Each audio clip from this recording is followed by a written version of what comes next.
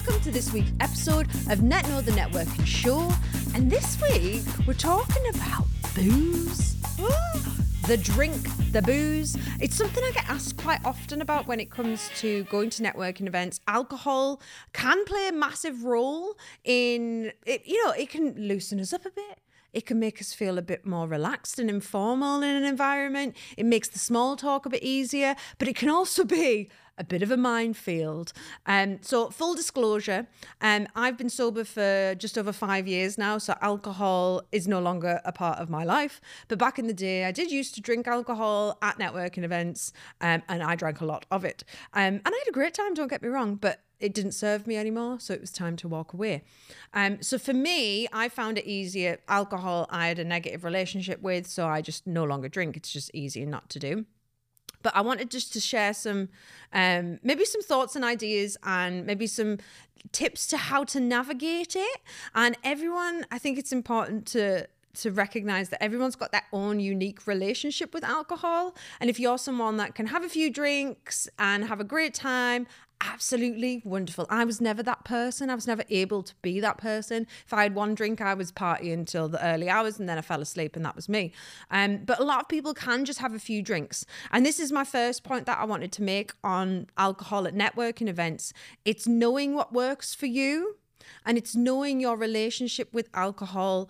And obviously from a perspective of networking events, this is a professional environment. It is, regardless of, you know, the format of the event, the location of it. It can be fun, it can be relaxing, and it should be. But at the same time, you are there for professional reasons. You are there to, you know, build your personal brand, to raise your company's profile, to make professional connections that can impact your career. And the last thing that I would want you to do is to have alcohol be the downfall for you, especially in environments that should be nurturing relationships and a fantastic opportunity to make connections. So firstly, think about your relationship with alcohol. You know, does alcohol something that you are best off, you know, just not having any? Especially if it's going to be free, because sometimes when it's free, it can be even more exciting and we drink a lot more. Also, when we're nervous and socially anxious, which networking environments can be an absolute stimulus for that, makes us feel more uncomfortable. We're more inclined to drink more and therefore we can quickly spiral essentially.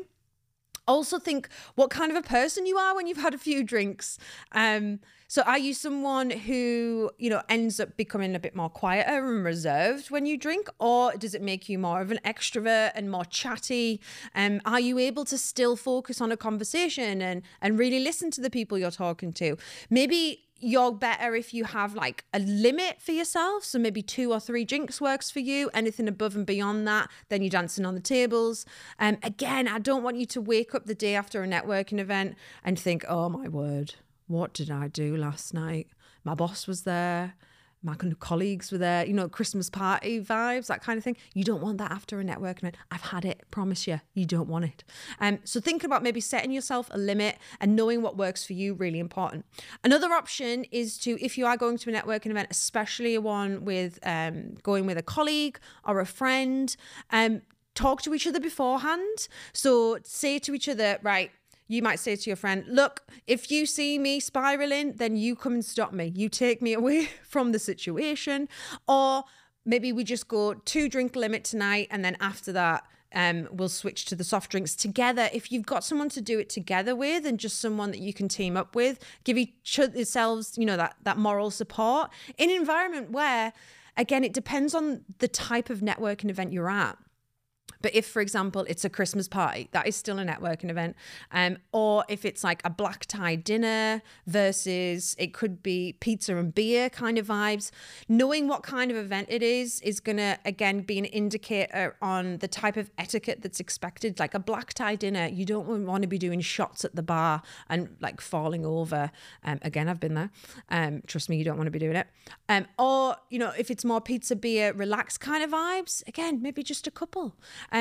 But knowing the event, knowing yourself, speaking to friends that are also going to be in attendance with you, so you've got that mutual agreement beforehand, and then it makes it easier not to fall into the peer pressure that might exist, because again, when it comes to alcohol, and I've experienced it like a lot of people, it can be easier to drink than not to drink. So maybe even thinking about, if you know that you're someone that's not going to be able just to have a couple and stop, then just say, right, I'm not going to drink. I'm going to take the car and then I'm driving, and then it means I've got no temptation. I've got no ability to. On the flip side to that, if you are someone, like I said at the beginning, who can just have a few drinks, then go and enjoy yourself. Do it. But please don't be someone who forces it on others, because just be mindful that not everyone at the event is going to be like you and is able just to have a couple of drinks. There's also things to consider around like cultural differences where alcohol just isn't part of their life. So again, if you are someone that can drink and drink happily and it's not an issue for you, absolutely amazing. Just be aware at networking events of indirectly forcing it onto others, which I know that you would never intentionally do, but that peer pressure can, just have one, why don't you just have a one with us? Those kind of things often can make people feel uncomfortable, and we don't want to do that. We want to include everyone, whether you're a drinker or a non-drinker. So it goes for the hosts as well.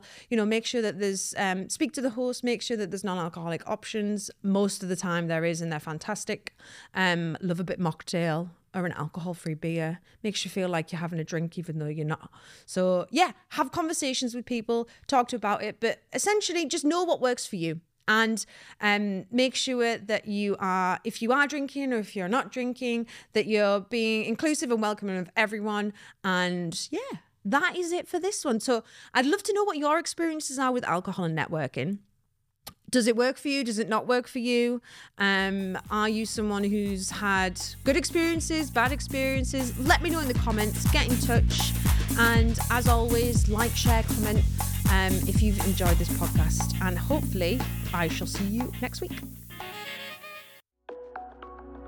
A Liquid Studios production.